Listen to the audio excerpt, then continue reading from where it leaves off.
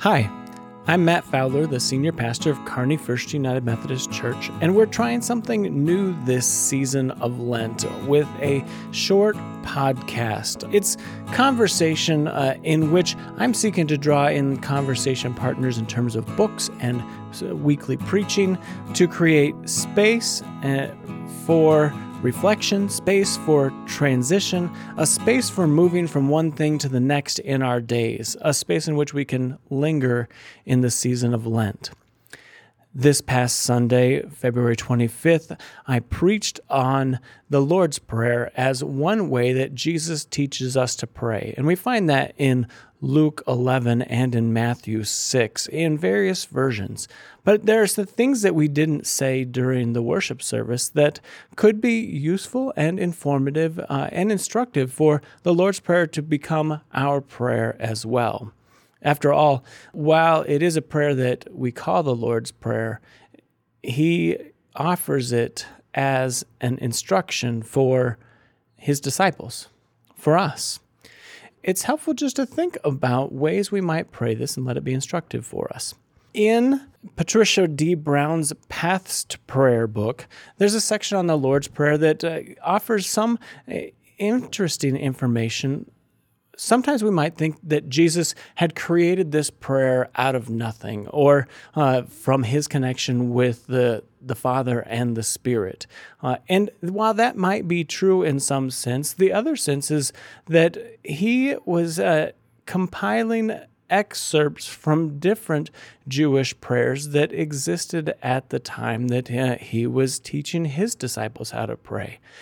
So there are different sections from the Kaddish or the small Kaddish. There are other sections that are related to the Jewish grace after meals. And there are parts of the prayer that come from or are repeated in the worship service for Yom Kippur, the Day of Atonement. And so there are ways in which this prayer is Jesus' bringing together of a rich prayer tradition in order to teach his disciples of every age how we might approach God. And we talked last week a little bit about learning by heart. So as we go through Christian formation, there comes a point in which we can pray the Lord's Prayer by heart. But it's interesting, Patricia D. Brown also notes that C.S. Lewis wrote about a prayer practice having to do with the Lord's Prayer.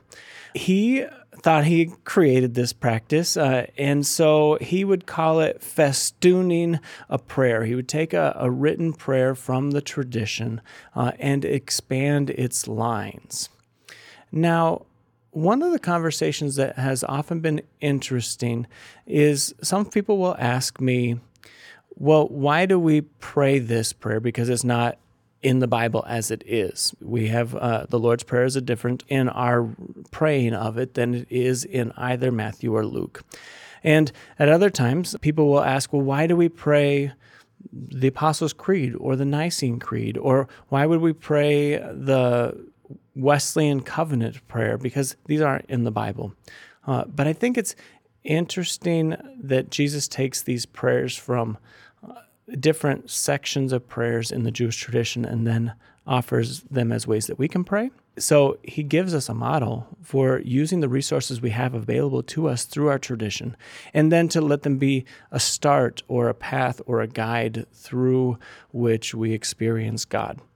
So C.S. Lewis festoons the prayer, and that's something where we could start with saying part of the prayer and then expanding on it. Father, hallowed be your name.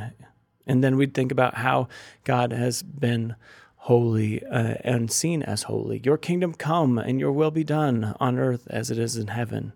And we might say, continue in our own pondering and prayer about how we've seen God's kingdom come in Jesus and in our lives, and also ways in which we sense the Spirit inviting us to be participants in God's kingdom making. So if we treated the Lord's Prayer with this sort of playfulness as a pathway into our deeper prayer and reflection, we might find it's a useful tool as well as just something that we say on Sundays or when the pastor says, "And let us pray," as Jesus taught his disciples to pray. One of the other interesting things about this prayer was in Robert Jensen's book that he wrote with his granddaughter Solveig Lucia Gold called Conversations with Poppy about God. So Poppy is grandpa, and this young girl quizzed her theology professor grandpa about all things theology and God and faith. And when they were talking about the Lord's Prayer and it said, "Give us this day our daily bread," she said, "Well, that reminds me of communion."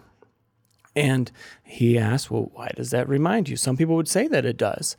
She connected daily bread with the bread that we share in worship, which is also really unique because the word daily here in the Greek is a word that scholars haven't quite figured out how to translate best, but it relates to what we'd say is the super essential stuff. Give us the super essential bread. And it means of being of the most importance. So sometimes the super important or super essential bread might be the physical things that we need in our lives. And so we pray that God would give those to us. But in another sense, the things that we think of as most essential are maybe an abundance of God's Spirit and the fruit of that Spirit in us. And so when we pray, "Give us this day our daily bread," one way of understanding this and leading us into deeper prayers to say, "God, I need more of you. I need more of the fullness of you in my life and in our lives." And as we turn toward this coming Sunday, one of the ways that we experience in our congregation the fullness of God responding to us and God giving God's self fully is in our practice of communion. So in our tradition, all are welcome to participate in communion, particularly those who are invited or those who seek to love God and to repent of their sin and to experience fullness with God and one another. And we believe that in some mystical and holy way, God gives of God's self fully in communion. So I invite you, as you're coming from this space into a space of worship this weekend, to know that we celebrate communion every first Sunday. And there are interesting traditions that we don't often talk about that some United Methodists and some other traditions talk about when we receive communion. So some folks would, as they're coming up to receive communion, they might pray, "As we, your people, come to this table, refresh and strengthen us for greater service to you." And so something like that could be on our hearts and would be our prayer as we walk up the aisle. And then after receiving, we often say, "Thanks be to God." But we might also pray, "God, I've become a vessel in which your fullness now dwells. Help me live well as your vessel as I go into this world." And so whatever language becomes natural to us, that's the spirit in which we seek to receive and then respond to God giving of God's self fully, our daily, our super essential bread. Next week, we'll talk about breath prayers and a few ways that we might make prayer a regular part of our practices of each day in small doses. But this has been our Lingering in Lent podcast series, a ministry of Kearney First United Methodist Church. There are conversations that build from and lead into the Sunday sermons, which are also available on the church's podcast streams. Peace be with you.